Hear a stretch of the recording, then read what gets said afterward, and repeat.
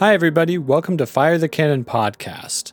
Normally, this is the podcast where we read the books in the Western canon and decide which ones belong or not. But today, we have a special guest. Now let's introduce your hosts. Today, as usual, I'm your host, Rachel. As usual, I'm your other host, Jackie. As usual, I'm the producer, Theo. Executive producer? Oh, right. Executive producer. I always forget. I got a promotion. Yeah, you didn't forget. Whenever there's a guest, you forget. You may have noticed that our previous two episodes were about The Great Gatsby by F. Scott Fitzgerald. And because that book has come into the public domain recently, we've gotten a few different takes on it that have been published and sold for money, and it didn't break copyright law. And one of the authors of one of those books, a book which I really liked, that's called The Chosen and the Beautiful. She abides by the laws. She's never broken one. Not a criminal. Notably not a criminal. As far as we know. So that author, Nevo, is with us today. Hi, I'm Nee. I'm so happy to be here. Thank you for having me. Yay, we're happy to have you. We're happy to have you. I actually have kind of a funny little story about your book, which is I bought it and started reading it. This was a while ago, like not super long ago because it hasn't been out that long, but several months at least. And I thought, oh, this is great. I bet my friend Tra would like this. So I bought another copy and I met up with her, and she also had a copy of a book to give me. And it was a different book, but we exchanged books like without telling each other that we were giving each other books. That's just the sweetest. That's fantastic. Yeah, and it was cute. Normally we have kind of like a romance novel club, and we share, like we pass them around a circle of like 6 people. But I thought you were going to say that you have a romance, and I was like, oh, does Steven know about that? But normally. Yeah, it'd be great if she had also given you the same exact book, and then you like gift of the Magi'd each other with your books. No, but she did give me a good book, which is On Earth We're Briefly Gorgeous. So that's a little recommendation if you want something else to read. Kind of emotionally draining. That's Ocean Vuong, right? Ocean Vuong, yeah. Yes. Yeah, his stuff's fantastic. Is that a novel? He's usually a poet, right? I think he originally was a poet. I believe that one might be a memoir, and I think he also has written a novel that's out now. Triple threat. I might have gotten the order switched, but he's done all 3. I'm sure of that. Yeah, awesome. Well, Nee, do you want to tell us a little bit about yourself? Do you have like a little elevator speech that you give when people meet you and try to tell you that your name is pronounced wrong or something? Let's see. I guess if I'm going to elevator pitch myself, queer Asian American writer living off the shores of Lake Michigan. I nearly got run over the day that I started reading The Great Gatsby in high school, and I very seldom turn down invitations for sushi, so just to let everyone know, the more places I say it, the more likely it's going to happen someday. We'll get all of our listeners to mail you some sushi. It's funny because normally the earth doesn't foreshadow what's going to happen in the book you're reading. Art imitating life. Right. Yeah. And I'm just saying, do you think I'm afraid to eat male sushi? I eat festival sushi. I know no fear. So do you have a P.O. box for receiving sushi tribute? Is that what you're saying? I'm saying that if you send me fish, there's a chance it will end up in my mouth regardless. So, It depends on how much you like my novel and how much you want me to keep writing. I'll look into it. I will look into it because I just bought Siren Queen yesterday, but I just bought it yesterday. I haven't read it yet, but I've read all of your novellas. Aww. So maybe I will send you sushi. Quick, unrelated to books question. You live in the Midwest. I do. Are you familiar with sushi bakes? No, what the hell's that? I also live in the Midwest, and I don't know what that is. That's new to me. So when I first heard about it, I was like, oh no, gross, disgusting. It's like sushi rice, and you put tuna and other things on it, and you put it in the oven. But then, so my family is Hawaiian and Filipino. Then I found out they're very popular in Hawaii. So I was like, okay, now I'm intrigued. I'm going to try making it. So I made one that was like, I used a vegan tuna brand that I think it's called Good Catch, not sponsored, but I wish I was. And it tastes very realistic. But I had like a weird Super Bowl party with one friend, and we just didn't watch the Super Bowl. And we also ate this sushi bake, and it was really good. I hate to break it to you, but I don't think you had a Super Bowl party. Sushi bake party. I think we played Settlers of Catan. It was me, Steven, and my friend Jordan. By that token, anything that I do on the day the Super Bowl happens is a Super Bowl party. I'm taking a Super Bowl nap. Yeah, take a Super Bowl nap. You have to have a special snack, I think. Uh-huh. And then it's a Super Bowl party. Yeah, the classic Super Bowl snack, the sushi bake. I haven't heard of that. No, so you live on You said the shores of Lake Michigan. Yep. Stupid question. Do you live in Michigan? No, I'm actually across the lake from them. I'm in Wisconsin, and I live in Milwaukee. Okay, so that wasn't that stupid of a question then. All right. Oh, yeah, home of the cannibal sandwich, all that fun stuff. Oh, yeah. What is that? Tell us. Yeah. Okay, the cannibal sandwich is basically a Milwaukee delicacy. Where I am, mostly it is toast with raw ground beef spread on top of it, sometimes with raw onions on top of it. Usually it's a Christmas treat. It's beautiful. Every year, the health department, the emergency rooms post an article in the newspaper saying, please, for the love of Christ, stop doing this. If you're going to do it, here's how you do it safely. And the article is as much a tradition as the food poisoning. So, Wow. So people make this on their own? They don't go to like get a nice beef tartare or something like that? No. Traditionally, it's on like a kitchen table someplace, and you just help yourself without the benefit of refrigeration. Wow. Have they not discovered fire over in Milwaukee? Do have fire. We love fire here. Clearly, they toasted the bread, but everything else they were just like, we forgot to cook the rest of Ice this. cold. Yeah. It's okay. There's a lot of winter up here, so if we can remember that something died to give us calories, we feel better about it. Yeah. I really like Midwesterners. I think they're so funny and charming. We are like one generation removed from worshiping corn, so maybe keep that one in mind. Yeah. I don't consider myself to be a Midwesterner. I solidly refuse to put that label on myself. You better not. I'm not. The three of us are all from North Carolina. We met at a nerd summer camp when we were teens. Oh, that's great. We're spread around now. I'm in North Carolina, soon to be Georgia. Theo's in Texas, and Jackie is in Ohio. Cincinnati. But she wishes she wasn't. Yes. Sorry, Ohioans. I think most people in Cincinnati feel this way. She just doesn't have family over there. I don't have family. I have a chosen family, but It's 5 cats. it's 5 cats and a dog. She does have 5 cats. Plus or minus 2. I do have 5 cats. But so I was reading your book, so we can talk a little bit about the book that caused this collab to happen. Yeah. Yeah, this episode, which is The Chosen and the Beautiful, right? I got that in the right order. I didn't switch. That is correct. Okay. Yep. I mean, I don't always, so yeah, well done. Yeah, because the Fitzgerald novel is The Beautiful and the Damned, so yours takes Beautiful and puts it second. Okay, Chosen and the Beautiful. Got it. Just don't try to use a mnemonic device with a different Fitzgerald book to remember this book's title. Like, I think you're going to get more confused. No, I've gotten it straight so far. Okay. So that is, I'll let you, describe it, but takes place in a variety of places, like The Great Gatsby. Mostly takes place in Long Island, but the characters are from Louisville and other places in the Midwest. And so your version kind of goes back into some of those like prequel stories in those other cities in the Midwest. And I literally spent time today like looking up a map of the Ohio River and seeing like where it touches and trying to figure out like geographically where all this stuff was happening. It was a lot. It was a lot.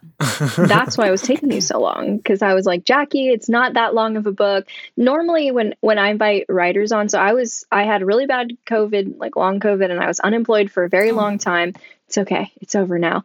Barely. I just got a job a couple weeks ago. And Congratulations. Thank you. I'm really excited about it. I'm glad I have it. But basically, I had so much free time. So I was the one, I read a lot more books than Jackie and Theo, like at least 10 times as many, I would probably say, certainly for Theo, but probably for Jackie. And I'm the one who's read the books from the writers we have on. Usually Jackie and Theo haven't read them, but this time I was like, Jackie, it's short enough. You have to read it. And she has done it and she liked it. Most of it. I'm not all the way done yet. Well, there is actually a twist. So, I mean, I guess it's good that you don't know it, because then we won't spoil it for the listeners. I assume there would be a twist. Okay. But you get 2 knowledgeable podcast hosts this time instead of just 1. Oh, lovely. Would you like to give the audience who hasn't read the book an overview of it? Because you could do it in a smarter way than I just did.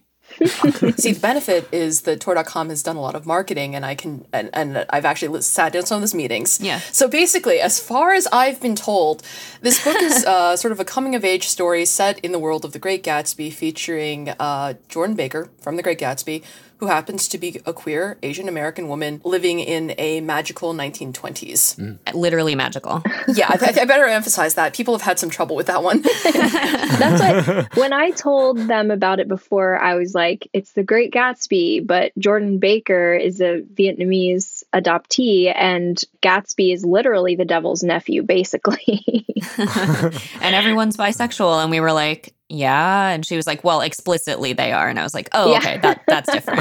Yeah. That didn't quite make the book jacket copy, but I was kind of hoping it would, yeah. They're on the page, yeah. It's very clear. Well, so can you tell us a little bit about, like, you said that you almost got hit by a car the day you started reading it. Can you tell us kind of about your experience? Like, when you first read the book, what did you think and why did you read it, and, you know, et cetera? Sure. And are you really glad that you didn't read Twister that day instead?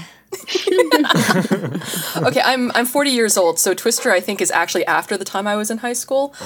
I had no idea if it was even a book, so that was very lucky. I don't think it is a book. Whatever. The novelization of the movie.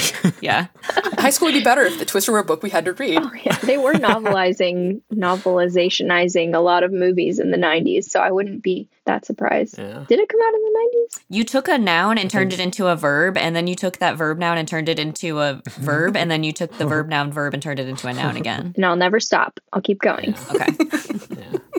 Okay, let's see. I had to read it in high school. It was, part of our Great American Canon, so, it was going to definitely end up on the advanced placement test, so of course I had to read it.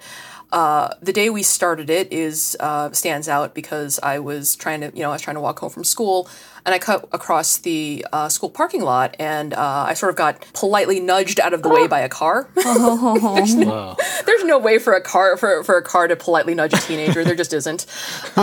So that was, I did fall over. I didn't die, so I'll call that a win. Oh, thank God. I was worried. But if we had a ghost on the podcast, that would be amazing for our clout. That would be the most incredible thing. And yeah, that is absolutely like, authors you could bring back from the dead just to say, come on now. Hey. What are you thinking? Oh, if I had Charles Dickens on, I would yell at him. Edith Wharton. Oh, yeah. Edith Wharton and Ethan Frome. Rachel, you have company. You're not the only person on this podcast who's been hit by a car now. Oh, yeah. Aw, that's nice. Yeah, I agree. Theo almost got hit, and the car got mad at him. I hit someone with a car. Yeah, Jackie she's not a very safe person to be a pedestrian around. Oh, no. You just got to look both ways. Because Jackie's coming for you. Anyway, no, so you didn't die. Everything's fine. And so, let's see. When I was in high school, I genuinely loved The Great Gatsby. It was one of the books that I read. And there's this thing about being a teenager, I think, where all your feelings are so big you can barely contain them. And fortunately, we don't actually get to act on those emotions.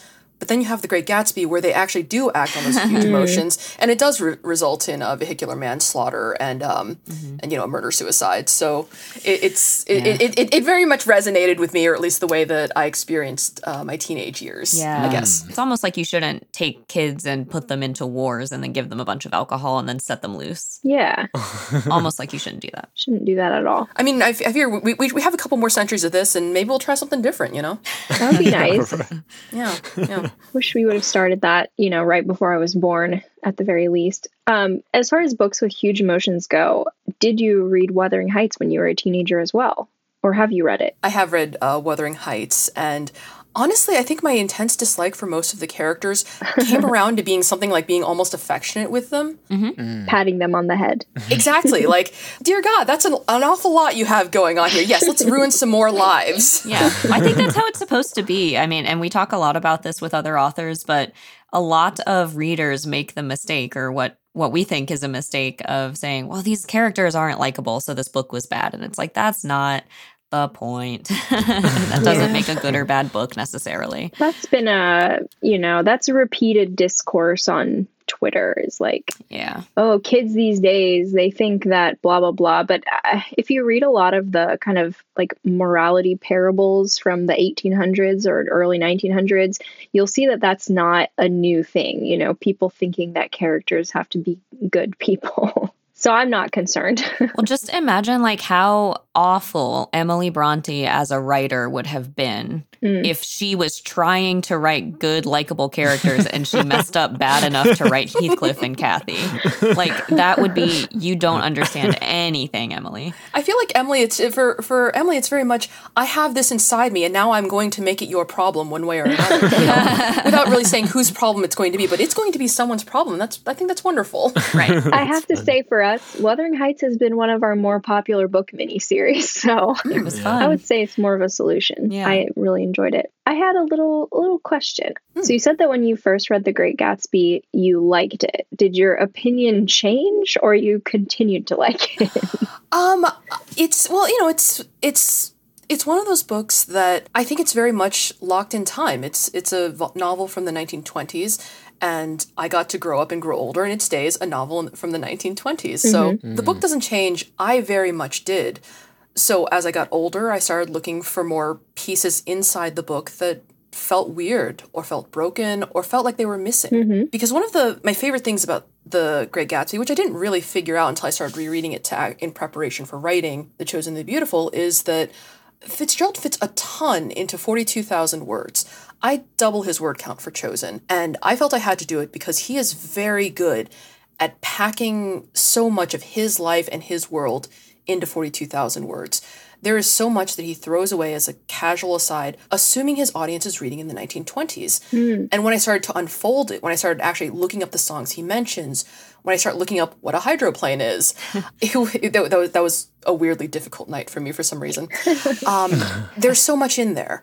And it's hard not to have an opinion that changes and fluctuates and evolves when you realize, for example, what something like the Twilight Sleep is, which I'm very happy I got to explicate in Chosen, and which he throws away as an aside, assuming that we would know what the Twilight Sleep was in The Great Gatsby. Well, I definitely noticed as well that you did actually explain what a costumed baby act is.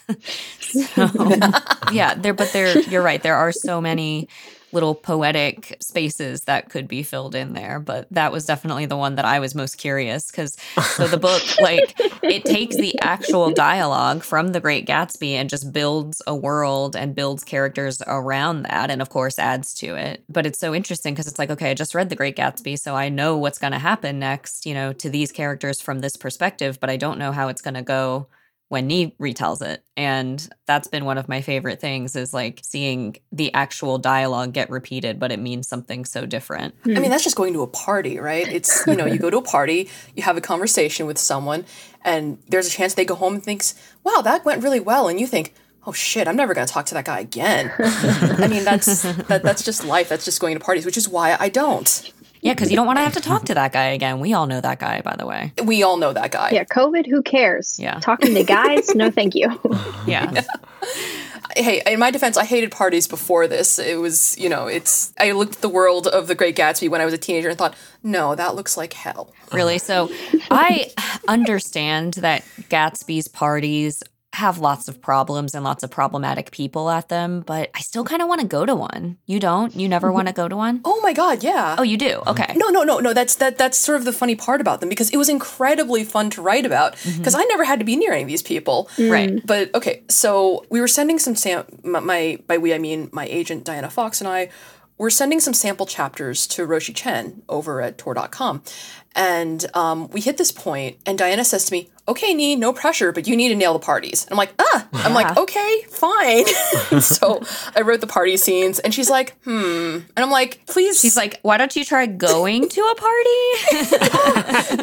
No, my agent understands me. She would never make me go to a party. You'll do anything for art, but not that. No, actually, I'll give her credit for this. She actually checked all of my liquor research, actually, because I don't drink. Yes, there is so many cocktails in this, and Theo doesn't drink, and I thought Theo wouldn't get this book because he doesn't know what all these different cocktails are, and you don't drink either. That's really interesting. Wow, you pulled that off. Most of the cocktails are actually real. It's so I did a fair amount of research into 1920s alcohol consumption. We're in the Prohibition, we're into the space where people never really stopped drinking, but now they have to do it differently. There's a fair amount of evidence that says cocktails are meant to make the good liquor go further. There's some evidence that says we would like to cover up the taste of this thing that might make you blind. It was very interesting, but the real place where Diana really shines is we wrote up the reader's guide for The Chosen and the Beautiful, and one of the parts there is there's 3 drink recipes, 2 classic and one's a mocktail. So I think for me, because she felt bad for me, but she actually checked all of those checked those recipes for us. So that's all for Diana. Wow. You're like the third writer we've had on where I'm thinking we've got to get their editor on sometime. Oh my God. Yeah. Talk with Diana. Diana's tons of fun. I don't know why anyone wants to talk to me. Too late. We're already doing it. You have to stick with us. Here I am.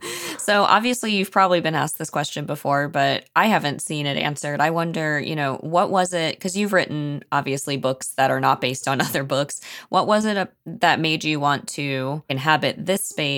And basically what inspired you to want to tell it from the perspective of Jordan?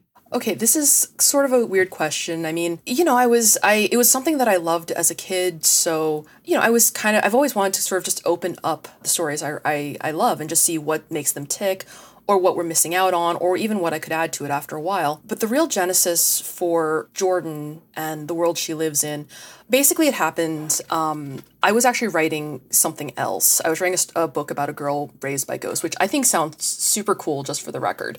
And I was on the phone with Diana, and I was telling her about that, and she's like, are you working on anything else? And basically what I did was I just sort of, off the cuff pitched The Chosen and the Beautiful to her, more or less as it stands, which is, well, how about a retelling of The Great Gatsby told from the point of view of a queer Jordan Baker who is Vietnamese American and queer? And there's this long pause on the phone. And I'm like, cool, I finally said something so stupid, my agent's going to dump me. And she says to me very, very patiently, I would like you to stop writing the book you're writing and go write that one instead, because it's coming out of copyright in 2021. And I'm like, oh, okay. Then I did research for like a month or so, and I wrote The Chosen and the Beautiful in about 3 months or so, I think. So, that was between a wedding and I think like helping some friends move. So it was kind of this big summary blur. Kind of like the book is. It's all a big summary blur with lots that goes on and just so much heat and pressure and goopiness and alcohol and magic. And you're just so ready for it to be done, but you can't imagine it being over. So was it kind of like you had a stray thought and your agent said, or your editor said, no, actually that's super timely and you have to chase that down? That's exactly what happened, yes. Wow, okay. So I guess my question is, there have been so many takes on classics, like particularly, the Iliad, the Odyssey, whatever, fairy tales, and so on and so on. Did you ever get a little bit intimidated? Like, this is the great American novel, according to a lot of people. Were you kind of nervous, or were you like, I just want to get my fingerprints all over that thing? Sort of both. And also, like, you're taking like this very interesting stance on like someone who was not born in America but is an American, and like now we're getting it from that perspective. That's really interesting. Also, a very white book. Like, he sees Black people and he like barely interacts with a Jewish guy, but it's just a very white book. So let's see. I was a little bit nervous about it, and then Tor.com announced it. Oh, too late. Then I got a message that called it a joyless cash grab. I'm like, I'm done feeling bad about this. So let's see. No, actually, because here's this thing. You guys work a great deal with the canon of American literature, right? Mm-hmm. If you're a public school student in the United States, you do not have a choice about whether or not you read those books. That's not a call you make. So the most generous way I can think of the American canon is that it is a gift. It has been offered to us, it has been given to us, and people don't get to get mad what you do with their gifts if they meant it honestly. It's not only been given, it's been forced upon us. Well, if they want to say they gave it to me, it's mine now. Right. Right. They can't stop me from doing shit with it. Yeah. So it sort of came down to that, and hell, my agent thought it was a good idea, so I don't talk to many other people. Yeah. Oh gosh. It's clearly a good idea. I think it was a good idea. Yeah, it's just, I guess, so many of the classics, like I mentioned with fairy tales, most of them, they don't have an author. Like, the author is like the collective subconscious of a society in a particular time, and it's been changed so much. But with these, like... Well, that's what Nee is. She's the collective voice of the culture. Yeah. Yeah. Oh, right. Yeah. audience, you're not able to see this, but she's kind of like a glowing orb situation. That is how I've always wanted to be seen. We see your aura. But like the newer, canonical works, they have a specific writer. Even the Odyssey doesn't have one writer necessarily. Like the version that we have does, but we know, it's bits and pieces taken from other things. So it's just I really admire the boldness of writers who, stir that up. I was actually on an interview with one of the descendants of F. Scott Fitzgerald, and she didn't call me names, so I'm going to pretend that went okay. Oh, good. I don't. She was very sweet. She was incredibly sweet. Okay, I'm going to say, though, I don't understand people who are, like, protective of an ancestor's legacy, because I haven't said this on the pod, but on my white side, I'm descended from Robert E. Lee, and I'm very much in favor of taking his statues down. We've never addressed that on the pod, but I know I'm descended from a bad guy. Yeah. Well, it's funny too because why would you be upset at someone taking what is clearly a tribute in a way to your ancestors' writing? Because it will definitely cause people to want to read The Great Gatsby or reread it who haven't already read it. And also, it's not like you're, taking it apart. And turning it into something bad. You're turning it around and turning it into a different work of art. When I'm reading this, I was thinking it would have been enough to me to simply take it to be from the perspective of Jordan and make her queer, and when you didn't even need any of the magic stuff. Make her queer, like, come on. Right, whatever. We saw how those girls reacted to her at the parties. Make her explicitly queer. And you didn't even need the magic to make that interesting. But then you add that on, and that adds like an entire other layer. So why did you decide to do the magical part instead of, or in addition to the other stuff that you changed? Because no one stopped me in time. I'm a fantasist. The rest of my work is fantasy of one sort or another. I've never really wanted to be anything else, and it's not fun if I can't make someone at least question whether or not something I wrote was a metaphor or not. At least a few times in the book, I guess. It's like playing tricks with God. But I wanted to have fun. Like I've said a few times, I'm not a writer not to do the thing that I want to do. Yeah. If I'm going to be doing this job, if I'm going to be doing this job and not something that is, on the whole more stable or more reliable, why shouldn't I have fun writing the thing I want to write? And the thing I wanted to write was a lot of paper cutting magic and some sex and devils in New York. And I was going to ask, so there's multiple like references to different kinds of magic, like American swamp magic, and then like this kind of underground French magic, and then just, I remember the terms that you used, but can you tell us anything about like the paper cutting magic? Is that rooted in Vietnamese myth, or is that from a certain culture? I'd never heard of that before. Or did you just make that up? Paper cutting is actually sort of a pan-Asian art. A lot of people developed it around about the same time. It probably has its roots, they're guessing, in China. And it didn't even really start out with paper. It started out with people actually making pretty cuts in large leaves or even with leather. And one of the things that has always struck me about paper cutting as an art is its accessibility. It was always, if you have some paper, you can do it. If you have a little knife or, just a sharp edge, you can make some interesting cuts in paper. And throughout a lot of its history, although of course there are people who have elevated it to a culture, cultural fine art, it's predominantly been practiced by people who were at home. It's been practiced by women. It's been practiced by children. The thing is, there was this moment when I read The Great Gatsby. On page, basically, I think like page 2 or 3, Nick mentions the idea that one of his ancestors sent someone to fight in his place in the Civil War, which is a great comment on legitimacy and identity. And we never really talk about that, I think, as much as I would have loved to talk about that in class. But it made me think of the idea of paper sons, which is, how a fair number of Chinese immigrants gained entry to the United States during the 1800s when the only people who could come over were relatives. And so they became relatives on paper. I've always loved the idea that those connections were retained even after they came to the United States. It wasn't like a one-off sale of identity. It really became a connection and identity and a family in this new place. And that's kind of where the paper piece ties in.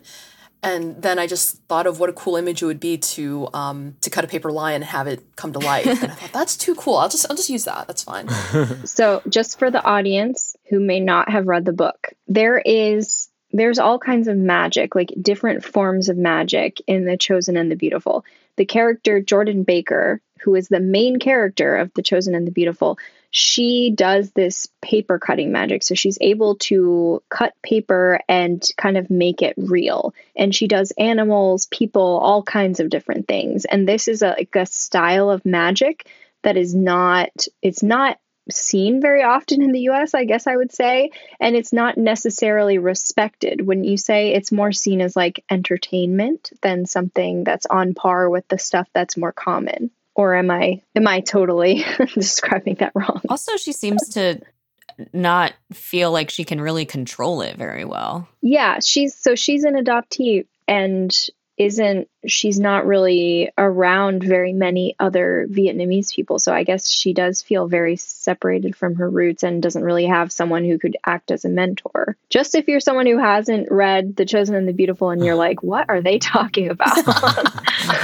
Someone's going through their AP guide going, I don't remember this.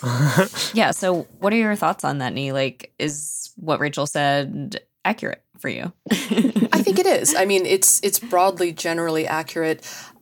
When I was creating the magic in the book, I'm not very fond of Chosen One mythologies. I'm not very fond of, the bloodline is true and therefore you can do this or that.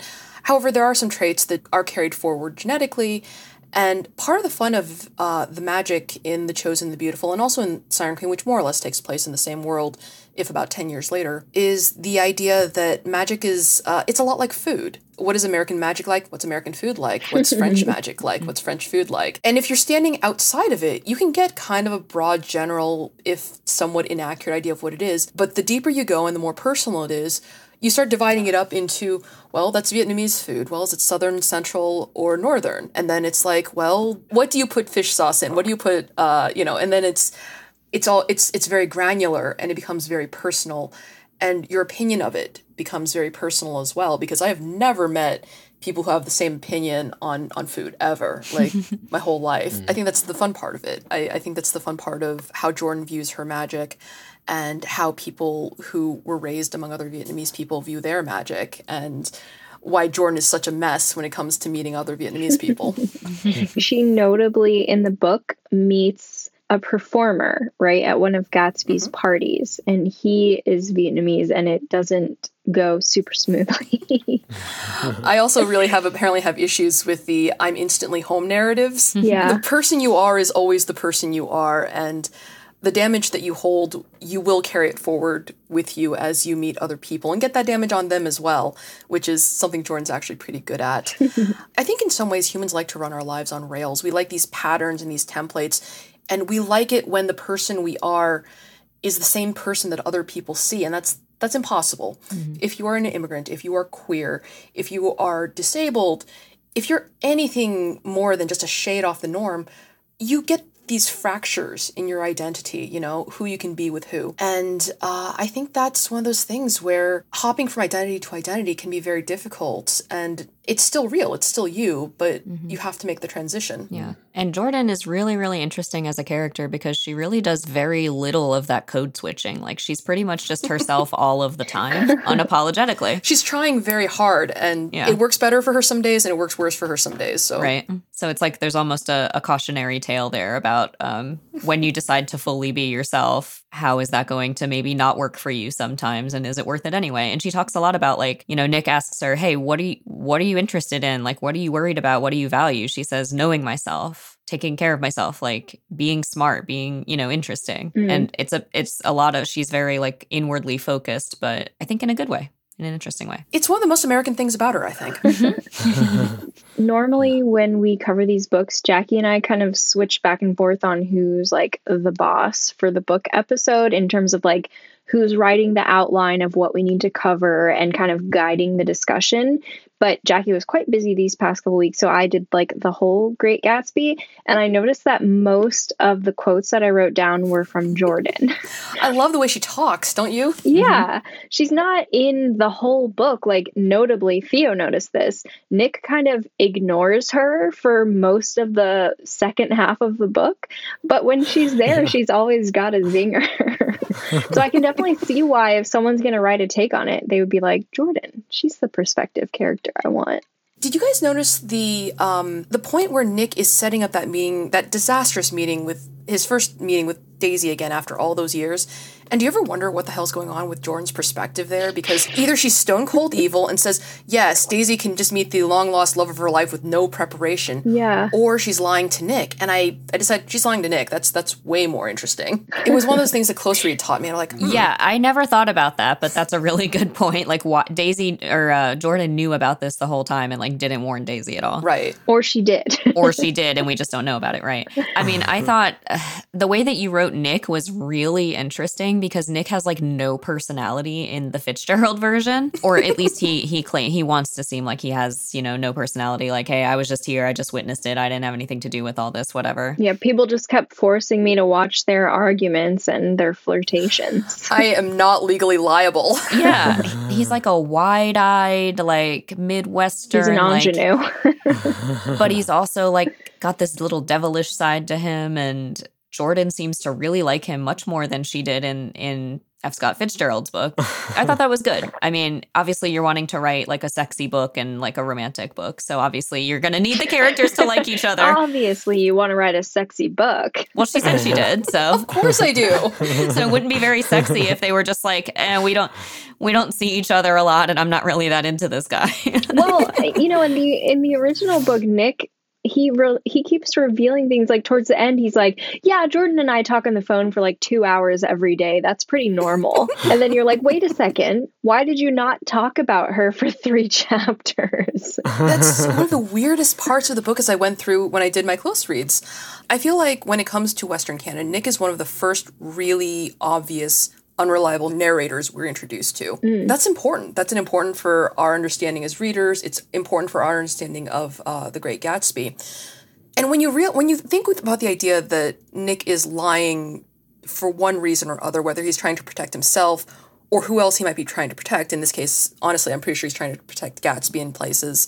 I'm also only joking a little bit when I say I would like when I imagine Nick saying I would like to avoid any legal responsibility for all the bullshit that just happened, please. Yeah, I mean that makes sense. So I don't know if it's not been announced, but I have written it. I wrote this sequel novella called Don't Sleep with the Dead, which is actually from Nick's point of view. It's not been announced or anything. Oh. But getting to write Nick was very, very different from getting to write Jordan. And I will say that Jordan does appear in Don't Sleep with the Dead, and her first lines are, "And fuck you too, Nick Carraway." And he's like, "Hi." That tracks. So you don't really ship them, is what it sounds like.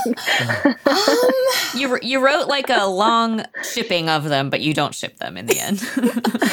I mean, you know, I'm old school fandom. I can be a multi-shipper. I do not do one true ships. Friends to enemies to lovers, perhaps. To enemies. Make it a trilogy. Well, I mean, come on. She says "fuck you too." That's her first thing on seeing him after their breakup. I'm just saying. No, I'm saying friends to enemies to lovers to enemies. Like I was adding that on. To enemies. Yeah, and then maybe to coworkers, and then my boss, and then like my boyfriend's twin brother. Like who knows? I think for me, it's like during the course of The Chosen and the Beautiful, it's important to remember how old Daisy is and what place she is in life. Like, I might be actually kind of bad at doing, you know, one true love or love forever narratives. They don't sit terribly well with me, especially when the characters are fairly young. Jordan has got a long, weird, and interesting life ahead of her. I can tell everyone that that's what she has. And honestly, so does Nick. This is, I mean, I think once again, we love the idea of getting settled. and no such animal. Not these days. Probably never was. So anytime you're reading one of my novels, I feel like you're catching someone in a period of transition, which is honestly when people are the most interesting, I think. I mean, I can't think of many novels. Maybe Rachel can, because she does read at least 10 times more than me, where You're saying the that like character... it's not definitely true. It is definitely true, 100%. But especially novels, because I read a lot of nonfiction. But I can't think of many where the characters are generally just in stasis and nothing happens to them. Goosebumps books, let's just talk about, the pinnacle of literature here, always in a period of transition. Oh, yeah. And Nee, if you ever want to talk Goosebumps books, we have like a Patreon exclusive mini series where we're very slowly working our way through the Goosebumps books. Are you familiar with those? Yeah. I'm very familiar with Goosebumps. I used to get dropped off at school pretty early, and my teacher had like a whole row of them, so I just worked my way down them. I think I read more Christopher Pike, maybe, who was also like another teen horror novel, and he was just really gory now that I'm thinking about it. Like people like falling into haystacks and getting stabbed through with pitchforks, and a guy trying to walk along the top of a wall that gets narrower and narrower, and then he slips and gets split down the middle. Oh. God, my high school library was pretty hardcore. Yeah. I mean, that just teaches you don't go outside. Don't go near hay. Don't walk on any walls. Don't talk to people. Don't go to parties, for sure. Don't go to parties. I could see Rachel got so excited when you said you got dropped, because I thought I also thought you were going to say that you got delivered a shipment of Goosebumps books every month, because that's what happened with me. Rachel, is that what you thought? That's awesome. I was kind of like, oh, is she a member of Bump Patrol? No, I was just a latchkey kid. Jackie got a hot, fresh Goosebump every month, and Theo read them at school, and I purposefully never read them because I did not want to be scared. And we've explained this dynamic like 6 times on this podcast, because every time a new guest comes, we have to tell them. Hey, audience, isn't Nee great? Yes. Yeah. She is. Well, we are too. So why don't you go on patreon.com/firethecanon, that's CANON, and there you can find various ways to support us in our greatness. Yes. Probably the best rewards tier to pick is $3 or more.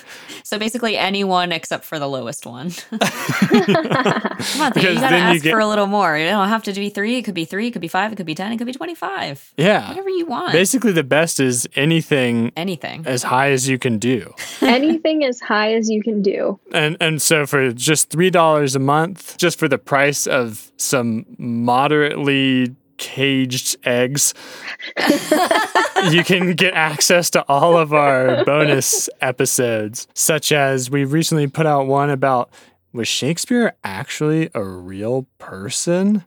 I think Rachel proved he wasn't. What? Right? No. You'll have to listen to the episode to find out. We also have a feature on our Patreon called Drinking the Book, which doesn't have that many entries right now, but I think, Rachel, you should totally make a 20s themed cocktail. I'm going to do a Gin Ricky. There we go. Because they talked about it in Gatsby. Yep. So those are book-inspired cocktails created by Rachel. So, whoa, creative.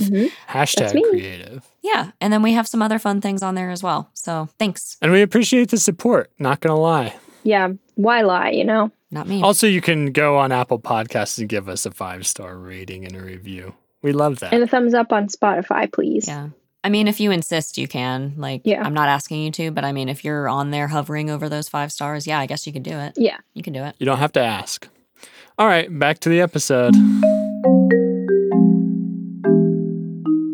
But yeah, so that's really interesting that, so it's not been announced, but you have written this thing from the perspective of Nick. Are we allowed to keep that? Yeah. Can we leave that in the podcast, or we need to take it out? I think I'm allowed to talk about that, yeah. Consider this the announcement.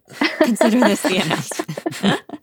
Yeah. So I guess I just want to know more about this. Again, it feels like a very vague kind of general question, but it always ends up being a really interesting answer. So no pressure. But I just love to hear about how people decided to become writers and how, you actually took that, first step into becoming a professional writer, because obviously, a lot of us scribble as kids, and it takes a lot to turn that into an actual thing that you do as an adult. Okay. Let's see. I was in primary school, and I learned what a dictionary was. You know, and my primary school teacher was, you know, just giving us the general rundown on what a dictionary, which is like all the words are in this book. And it just sort of lit this light bulb in my head, and I'm like, all books are rearrangements of those words. Everything I need is right here. I just need to put them in the right order. Wow. And that's kind of how that started. That is such an interesting answer. I'm so glad I asked. I had no idea. Like, that is an interesting thought for a kid to have. I will be the millionth monkey at the typewriter. It just rearranges the words. No, really, it was in my head. There's this image of like, you know, a big box with a bunch of words, and if I just shake them right, it turns into a novel, right? Yeah. You know, it was one of those things where I got a fair amount of early encouragement from writing. You know, like little cash prizes from like the newspaper, things like that. Let's see. After that, I mean, I went to school, didn't go to school for writing. I have a double degree in something or other from the University of Illinois. Something or other. That's what it feels like now. It's a really difficult degree program to get into, I hear. It was surprisingly challenging, but deeply rewarding. So I got out of school straight into a recession. Picked up a third shift tech support job. And the nice thing about third shift is that no one bothers you, and the people who do, they're going to be fine. They'll be fine. Hey, we'll worry about this in the morning. Can I help you with anything else? Get a good night's sleep. Call back. Basically. Yeah. Let's see. And then I started worrying about losing my job, so I picked up another job working phone sex, and then a friend of a friend got me involved in doing copywriting, which was, yay, writing for money. And then I realized, wait, these are just words. I can do words. So I started doing... If you need a girl to talk about how to lance alpaca abscesses or raise cockroaches, I'm the person to write that manual for you if you send me enough raw information. It sounds like you had 3 jobs in a row. Oh, no, these are concurrent. Oh, 3 jobs at the same time, where you had people who, like, they basically knew what they wanted you to say, and you had to say it to them. And then when you are a romance author, you're taking phone sex and writing and just kind of putting it together. Yeah, it just seems like weirdly those would kind of prepare you to rewrite a classic. A certain amount of lying and a certain amount of understanding that you need to make word count, yeah. Oh my God, I worked at a restaurant and Target at the same time. Like, what did that prepare me for? Nothing. Well, clearly genetic counseling, since that's what you're doing. There you go. I guess so, yeah. Or podcasting. Oh, yeah, podcasting. I did get assaulted by a stranger. So, I mean, in a way, that's kind of like putting your work out there. Yeah, okay, he was 10 years old, wasn't he? Yeah, a child. A child punched your butt. It wasn't my butt. It was my back. Your boob? Oh, punched your back. Something that starts with a B. Oh my God, I worked at a Chinese restaurant when I was a teenager, and I was like, you know, dishing out the food and putting it down, and this tiny child in a high chair just starts patting me on the chest, and I'm like, there's no graceful way out of this. Yeah. Yeah, he didn't punch me on the butt. God. Punched you on the back. I'm just saying, if you say I was assaulted by a stranger, that's different from being like, a kid punched me in the back.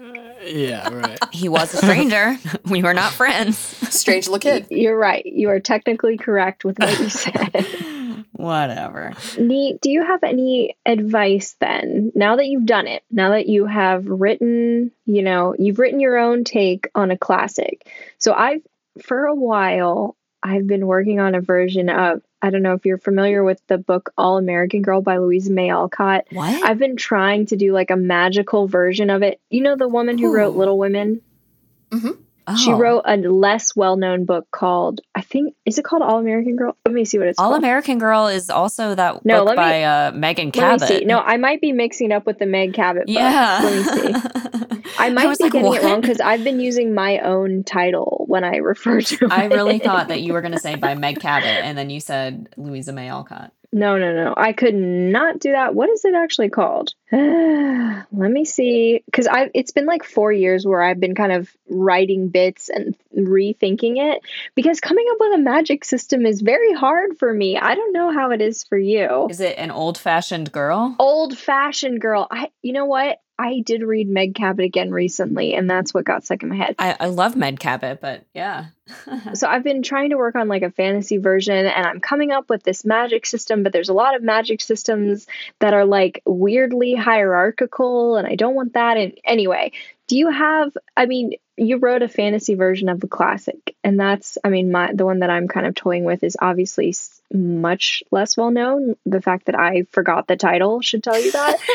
But, what advice would you have to someone who's interested in doing that themselves? It helps to have large emotions about the originating work. It keeps you entertained, it keeps you mad, it keeps you in love, and that's great. I will say that regarding this about the magic system, when was the last time you questioned a fairy tale? Like, maybe when you go back about it as an adult and as a someone who, reads books professionally and takes them apart, that's one thing. But when fairy tales are the most important to us, we don't really read them to question them. We don't question that you be nice to animals, or you give the old woman your food.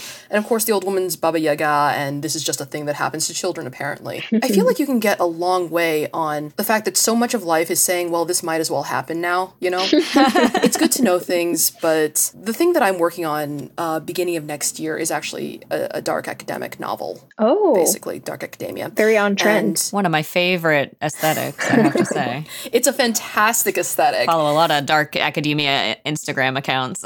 I am very excited because sweater vests are back in style, which is why I wore one today. I was noticing your sweater vest. That is a lovely sweater vest. Thank you. I actually have one it's not the one I'm wearing. I got this one recently, and I told my fiance today that I was like, sorry, we just got engaged, so it's weird for me to say that. But I was like, I'm going to wear my sweater vest today. I'm going to plan an outfit around it. But I have one that I bought like 8 years ago, and I've been waiting for sweater vests to come back in style. So I'm very excited. But I hope, dark academia is here to stay because I like that vibe. It's perfect for fall, winter. It's fantastic. For any of our listeners who don't know what dark academia is, you can go to like Aesthetic Wiki, actually, and look this. I loved finding that because it's like a Wikipedia of all of the different aesthetics that people come up with. Yeah, which is just like, we mentioned cottagecore on an episode with Sarah Gailey. Mm-hmm. That's a great one. That's actually the theme of our Facebook chat. They have a cottagecore theme. The current aesthetic that's popping off is coastal grandmother. I saw like this fashion YouTuber that I had watched a video of in my suggested feed. It was like, what is coastal grandmother aesthetic? And I kind of bookmarked it to watch later. And Stephen and I have been looking for a house to buy in Atlanta because we have to move for my job. And one of the descriptions was like the perfect coastal grandmother style house. And I'm like, who of house buying age is looking for a coastal grandmother house? No, this is why I'm so excited that Gen Z is like growing up and getting jobs. And then like millennials are also in charge of shit, because this is the kind of stuff that we do. We're like, hey, here's a dark academia house. Dark academia is what it sounds like. It's like old leather books and like mahogany wood and crows. Yeah, like cozy sweaters, but also like Oxfords. I don't know. Do you want to add anything to that, Nee? Okay, so this is, it's very much an aesthetic. It's the valorization of, in some ways, the Western canon of classic education. Yeah. And I wanted to say this because I haven't had a chance to really share this one yet. But so I pitched it to Diana, my agent again, and she's very excited about it because she's contractually required to be excited about everything I do. She signed on the line. It's a done deal for her. And she says, you know what? I cannot wait for you to do this because so many of the authors who do dark academia stuff, they went to like Smith or Harvard and, they're really Ivy League. And I think you'll have a different perspective to bring on. I'm like, that is the nicest way to say that I went to a state school that I've ever heard. I think it would be really exciting to see dark academia from someone who's illiterate functionally. Theo's the only one of us who didn't go to a state school, right, Theo? Yeah, only private schools. Although technically our school was a Southern Ivy, so we get to be a little... Jackie and I went to UNC Chapel Hill. Oh, sure. Although I did go to Duke for law school. Yeah, so she's a traitor. traitor. I guess that's a private school. And it's got, the Duke Chapel is like that fake Gothic, which is so infuriating to me. Like, I'm sorry, but to me, architectural styles, they kind of grow out of a place. And when you take the style and you put it in a different place and you don't take into account like the climate and, the terrain, it just makes me angry. It's like when I see those weird Finnish style box houses just in the middle of Durham. I'm like, why are you doing that here? This is not where you're supposed to be. Like, there's a style here. Just do what makes sense for the climate. Or like when I see someone walking a Malamute or a Husky or something and it's like 100 degrees outside and I'm just like, that dog isn't for here. But that's why they call Duke the University of New Jersey at Durham. Yeah. It's out of place. Yeah, they do call it that. Yeah, I loved going to the U of I, but I mean, one of my favorite facts about it is the fact that basically right across the street from the primary campus, there's a patch of experimental corn. When they built the undergrad library, the library is literally underground because it wasn't allowed to throw shade onto the experimental corn. Whoa. Did you say undergrad library is also underground? It is. Wow. It is underground. And we're also famous for a brief time for our fistulated cow, which is a cow with a surgical hole in it. I love that school. Yes, I've seen that cow. It's a great cow. U of I is University of Iowa, right? Is that what you said? University of Illinois. Illinois. Okay. Yep. My grandfather was an Illinois farmer, so I see why they prioritize the health of corn over the health of undergrads. You can always get a new undergrad, I'm saying. Yeah, I mean, they'll bounce back. It's totally fine. Every ear of corn is unique, like a snowflake. I think they once bred some corn that couldn't stand up, which was a weird year. It just sort of like trailed like vines. It was a bad idea. Oh, yeah. That I could think of better ways to have corn. Yeah. You know, when you're thinking about what you want to do next, I know you said a lot of your answers, which I've loved, have been just like, yeah, why not do that? I don't know, because no one stopped me. Like, what other like weird shit do you foresee just doing? Or like dream projects, yeah. All right, let's see. I have wanted to find a way into a story about Tristan and Isolde, the Arthurian legend, for about a decade now. Wow. I have a book that I don't think it's technically been bought yet, but it's basically it's called The City in Glass. It is basically 400 years of grief and city planning. There is a novelette I want to write, which is called it's tentatively titled Fox Roads, because I went on a weird research binge a while back and read up on a lot of bank robbers from the 1930s. That's probably set in the same world as Chosen and Siren Queen. You know, there's this thing about this girl who buries her heart in the garden and what grows out of it. You know, it's whatever. You're kind of just like a font of ideas. Oh, yeah, no, ideas are never the problem. Yeah. It's like, they're cheap. Yeah. I feel like when we've talked to, like, we've done a bunch of interviews with writers, I feel like Premi Mohammed was also kind of like, oh yeah, I've got this idea, this idea, this idea. I was going to say, you do remind me of Premi Mohammed, because you both just have this like kind of like little sense of humor. Yeah, which again, I just love, because I think a lot of people think writers are going to be like very precious, you know? Oh, God. Serious. Yeah. Dark academics. No. I'm a trashy little raccoon. Apparently, once again, all my stories seem to be about Diana because I've just talked to her recently, but she apparently shared my most recent novella, which isn't in print yet, with someone she knows. And apparently the person was like, oh, I'm just wondering what it's like to talk to her. Like, she must be so mysterious. And I think Diana, like, laughed in her face. Oh, my gosh. She said she's a raccoon. She's literally a raccoon, and we had to get her a special keyboard because her little paws couldn't quite reach the keys, you know? Of the books of yours that I have read, though, I have to say, your personality is not that similar to any of your main characters. I was shocked when you said you don't like parties. I was like, what? Why do you like The Great Gatsby? People have to want to spend at least, a couple hours reading my books. People don't even want to spend like more than an hour hanging out with me, which is why podcasts are about an hour. Seriously. I don't understand why. That was not sarcastic, by the way. I know it sounded sarcastic. No, it's fine. Jackie has a very flat tone that sometimes comes across sarcastic when she doesn't mean it to. Well, so we are approaching the end of your timeline. So to kind of close things out, sounds ominous. Yeah. The orb is starting to shimmer and dissipate a little bit. Pulsate and release. Rachel is death. Also, we forgot to mention that. My time on this plane is drawing to a close. I will be taking no more calls and I will be going to no more events. It's been an honor to have you as well, it's been an honor for you to have us as your last interview. But before your time is up, we have a question we wanted to ask you. We said we were going to do that in our second Great Gatsby episode, which has not been released. And that question is, normally when we read one of the, canonical books, we say, are we firing this bad boy out of the canon or are we leaving it in? And we were ambivalent. Theo said from just hearing the plot, fire that thing. Jackie was like, you said keep it in, right? I said I really, really loved the prose. I thought it was so beautiful. And But you weren't sure if high schoolers should read it. Yeah. And I said, well, I was going to say, I feel like, Nee, you really you obviously have gorgeous prose. So I feel like you paid, I keep wanting to say paid tribute, but that's not what I mean to say. Like, that's obviously your own work. I just feel like it went really well. Basically, like, your prose really complements, I think, the actual original book. So that's what I really love so much about both of those.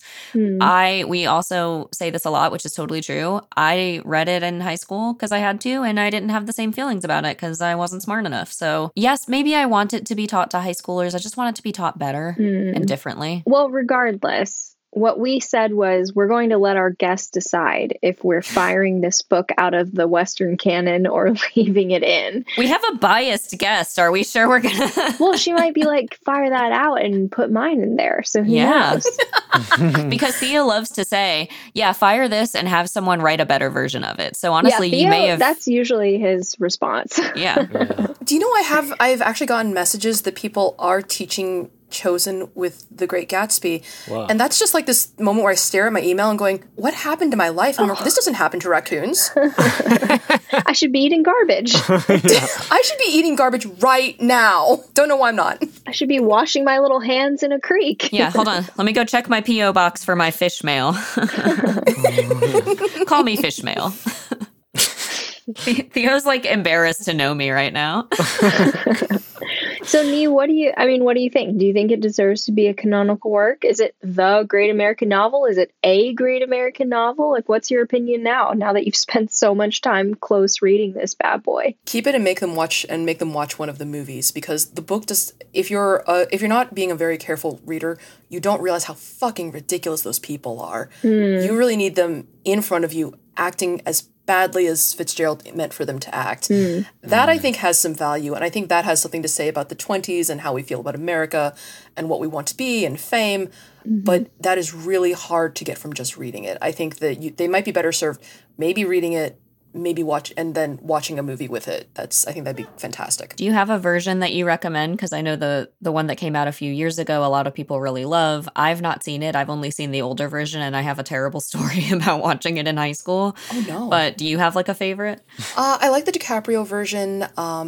I did watch the one with Ant-Man, Paul Rudd. That one was interesting, but I think the iconic one is the one with Leonardo DiCaprio in it, because they managed to hit the age difference between Gatsby and Daisy pretty well, and I'm like, oh, you nailed that. Oh, well, that's just any DiCaprio film. Oh yeah, yeah. It's in his contract. You gotta have a big age gap with the main actress. I should have asked this earlier, but I do have a final question. What's your personal opinion with regards to Nick and Mr. McKee? And second of all, what do you think Fitzgerald meant to say with that scene? I do think that Fitzgerald was hinting at a certain queerness and ambivalence with Nick. Whether you choose to read it as homosexuality is one thing, whether you choose to read it as something that is more indicative of the type of person he thinks Nick is, using homosexuality to represent something unreliable, which is something that a lot of writers at the time did. My personal take is, yeah, they fucked. That's not hard for me. You've seen the tree in the rain scene. Come on. Yeah. And I mean, come on, the guy was grasping a lever without noticing. I beg your pardon. Yes. Yeah. For anyone who didn't remember from the last or didn't listen to the last episode, there's a character, a scene in which Nick goes home with an artiste named Mr. McKee. There's like this very quickly passed over scene in which they... ... Yeah. I was drunk and yeah. I was drunk. We went home together. I watched him in bed for a little bit. We did some very vague things and then it was over, and I'm not going to explain anything else. So, yeah. Have you seen the timeline that someone worked out for that? Because Nick is in a very specific place when he is with Mr. McKee. The next time we see him, he is on a specific, he's at a specific like train station or intersection. This is stuff that Fitzgerald is actually really meticulous about. And someone said, it does not take 3 hours to get from one space to another. So there actually is a time gap there. Huh. And I actually will give Fitzgerald that he's meticulous, and that's he doesn't really put much in by accident, if anything. Right. Theo should have caught that because he lived in New York. Although I guess he didn't read the book, so whatever. Yeah, Theo should have caught that. Every New Yorker can just instinctually tell. Yeah, he's the only one of us who lived in New York. Theo is a composer. That's why I just want to, excuse him for having gone to so many private schools. There's only so many schools where you can get like a master's and then a PhD in music composition. Do you know how intimidating it was writing this book, being a native Midwesterner, and having both people editing it basically be native New Yorkers? That was a thing. Yeah. Wow. Deeply terrifying. But I mean, like, they didn't live in New York in the 20s. And honestly, like, living in Cincinnati, I see so much more of the 20s still around me. They use Cincinnati as, like, a set in old New York movies because it still looks like how New York used to look in large part. Like, Carol was set here. Oh, really? There's others that I don't know of, but The list goes Carol, on. etc. Carol, like, there was this movie called Carol. There was this other one with Heard of Kate it, Blanchett. yeah. It was called Carol. So the Midwest has a lot of old 20s charm that, New York has kind of lost now because everything is just turned into like a Balenciaga or something. I don't know. I feel like I literally know one native New Yorker and that's it. So whatever. There are a lot of them. Sure there are. It counts for this book, certainly. I am mad that that East and West egg don't look a damn thing like eggs. Like, not at all. An egg has a very distinct shape. There was a lot of alcohol going on in the 1920s. Yeah, this thing with these protrusions, that's an egg. Yeah, it did occur to me when I was reading. I was just like, my God, like, I get it. Jordan's 20, 21, but like, how does she drink so much? And she's not described really, but like, does she have a pot belly? Because she must. Like, she does nothing but No, drink. she's an athlete. She's a golfer. They keep it tight. People like keep that. How did she do that? Liquid lunches. We talk a lot about her drinking. We do not talk a lot about her eating. That's what I'm thinking. Okay. Yeah. There you go. Also, 20-year-old metabolism doesn't hurt. Yeah. She never eats. She never sleeps. She does nothing but drink and stay up and use magic and have sex. So And play golf. Don't forget the golf. and play whatever, the golf, whatever. Well, it's been really, really fun talking to you. Thank you so much for agreeing to chat with us. Yeah, thank you. Thank you so much for having me. This has been great. Yeah, we would love to have you on again actually after your next Great Gatsby sequel comes out and I read it. Are you going to do one from every character? Because I really want one from like Ghost Gatsby. Ghost. I really want one from Myrtle. I want one from the guy who sells Myrtle the puppies. I want one from The dog. Myrtle's dog. Do you know how hard it is? Not just whenever people say things like that, I'm like, I'm just going to send you a file. Don't worry about it. I've got They it. really want me not to do that ever. They would really prefer that I didn't. Yeah. Oh, that's so funny. We'll take a file. And I also will be emailing you a recipe for a sushi bake. Don't worry. Oh, yeah, no. That sounds like a nightmare I haven't had yet. It's honestly, it's shockingly good. No, it sounds interesting. Oh yeah. It's carbs plus protein. You'll probably be fine. Yeah. Basically, it's rice with a topping, and you buy those little like the Gim sheets in the pack, and you just kind of like scoop out some of the casserole and put it in each seaweed sheet and eat it. It's pretty good. And I know you guys don't have ovens over there. So if you want to come to my house and use mine, like we can In the bake, we can Midwest? cook. Yeah, no, not in Milwaukee apparently. No, it's just we just graze off raw flesh, obviously. yeah. They have toasters and they don't have stoves. Exactly. Well, we do have some pretty good. I was going to say Sushinati is actually a restaurant, but we do have some good sushi restaurants in Cincinnati. So, Nia, if you're ever in the area, here I am formally inviting you to sushi, and I will not. Thank you so much. It will not come from a mailbox, probably. I mean, I'm not even asking for that, but no, thank you. I'd love to take you up on that someday. All right. Well, thank you so much for coming on. Theo, you got anything else to add or just general concurrence? It's all great. It's been a great episode. He's really happy because normally our recordings are like 2+ hours. So he's probably like an hour and 20 minutes. This is going to be awesome. Do you have anything, Nee, that you would like to say in following up? I mean, obviously, you have an agent, so you don't need us to, do tons of promo, but we're happy to promo whatever you want. Oh, yeah. Did we forget anything? Yeah, any promo plugs? Oh, no, let's see. Siren Queen just came out. I've got a novella coming out at the end of October. But honestly, this was just so much fun. Thank you really so much for having me. And here's a question. Have you guys done an Ethan Frome episode yet? Not yet. No, but Just wondering. Do you want to be on it? yeah, if you're interested, we will hit you up. No, I'm going to swear too much. I will swear too much, and I'm sorry for that. We curse all the time. We curse all the fucking time. We've toned it down because we have a guest. Yeah. This is like the cleanest episode we've ever had, and it did include multiple mentions of phone sex, so... Yeah, we joked about doing like a family-friendly episode where we would just bleep out everything, but we would curse more than usual. But we didn't do it because Theo, it would be really annoying for him to edit that. Yeah. Okay, well, you're welcome on our Ethan Frome episode when we do it, but no pressure. All right, well, cool. It's been great to have you. Should we say goodbye? We should, and we should also say, I'm going to reiterate, if you have not read any of Nevo's work, I highly recommend The Chosen and the Beautiful. I haven't read Siren Queen yet, but I'm sure it's great. I also really love The Empress of Salt and Fortune, which is a novella. So if you don't have a ton of time, I recommend that. And also, which one came first? Was it, When the Tiger Came Down the Mountain is also really good. There's a lot. And you also are, as of now, you're kind of novella heavy. So if you're someone who, thinks you don't have the commitment it takes for a full book, Nevo's the writer for you. Okay? Good promo? Sounds great. Yeah, that's what I need. All right, let's say bye. Thank you so much. Yes, thanks so much. Bye. Oh, thank you so much. It's been great to see you. Goodbye, guys. Thank you, everyone, for listening. Wait, wasn't Nia a great guest? I think Wait a second. was. Yeah, she was. Yeah, we had a great time talking to her, and maybe she'll come back again. Maybe other people will come on the podcast. Who knows? You'll just have to listen to every episode to see.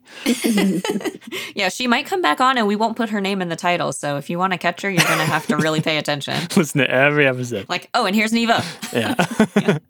So check us out on social media. We're at Fire the Cannon Pod on Twitter, TikTok, Instagram, email at gmail.com. firethecannonpod@gmail.com. And then firethecannonpod.com is our site. Check it out. You get a little taste of, our style. You can see pictures of us too if you don't know what we look like. Oh, yeah. And I also, we have a Facebook group. I was going to say, I also have a Facebook. If you want to see more pics. Send Theo a friend request on Facebook. You can tell it's him because all three of us are in his profile picture, which is so cute. Yeah. Seriously. Rachel and I have not returned the favor by putting him in our Facebook profile pictures. One time my profile picture was just Theo with no one else. What was that which about? Steven did as a joke, so. Oh, nice. Oh. Yeah. That guy. Classic prank from Steve. Yeah. Great guy. All right. And was everyone giving you compliments? They were like, Looking Jackie, good, your Jack." skin has improved. What a callback to your own harsh words. I don't know if that's meant to insult me or him, but we're both unhappy. All right, that's it. I'm cropping my profile picture. No. No, don't do it. Leave us in there so people know you have female friends. Crop yourself out and just mash me and Rachel together. That's pretty good. Yeah. And then I'll put a Theo on either side of you. Ooh. It's going to get really weird. That'd be funny. Yeah, do it. I would love that. Or a Theo just in the background peering out of the leaves or something. I had a great time with my friends. Here's a picture of us, and it's me and Rachel and Theo like peeking out. Look at my female friends. I'm in this picture with them. Can we actually make that our new promo stuff? It's actually two Theos and then it's Rachel and Jackie. So people are like, oh, this is a balanced podcast. Yeah, 2 men, 2 women. 2 men, 2 women. This is the producer and this is the executive producer. Every time I get a new job title, there's a new Theo. Oh God. Oh, that's smart. And then if they see one with like 3 Theos, they think, oh, I have to listen to that episode so I know what his position is now. Yeah. Well, that totally derailed everything. So check out Theo's Facebook. It's awesome. He's got a really great picture up there. And I post a status once every 3 years or so. Yeah. Well, he feels the same for about 3 years at a time. So yeah, thanks for listening. And we hope you enjoy and we hope you'll come back next time. If you haven't already checked out our Great Gatsby episodes, go ahead and do so because we don't just explain the book. We also make jokes. Make it fun. Yeah. And make jokes. Yeah. Also, we got to give one special shout out to a very special birthday boy. He's a beloved favorite. His name is Steven. He's a powerful supporter and patron of this podcast, and he's Rachel's fiance. Cheers to you, Steven. Cheers to your birthday.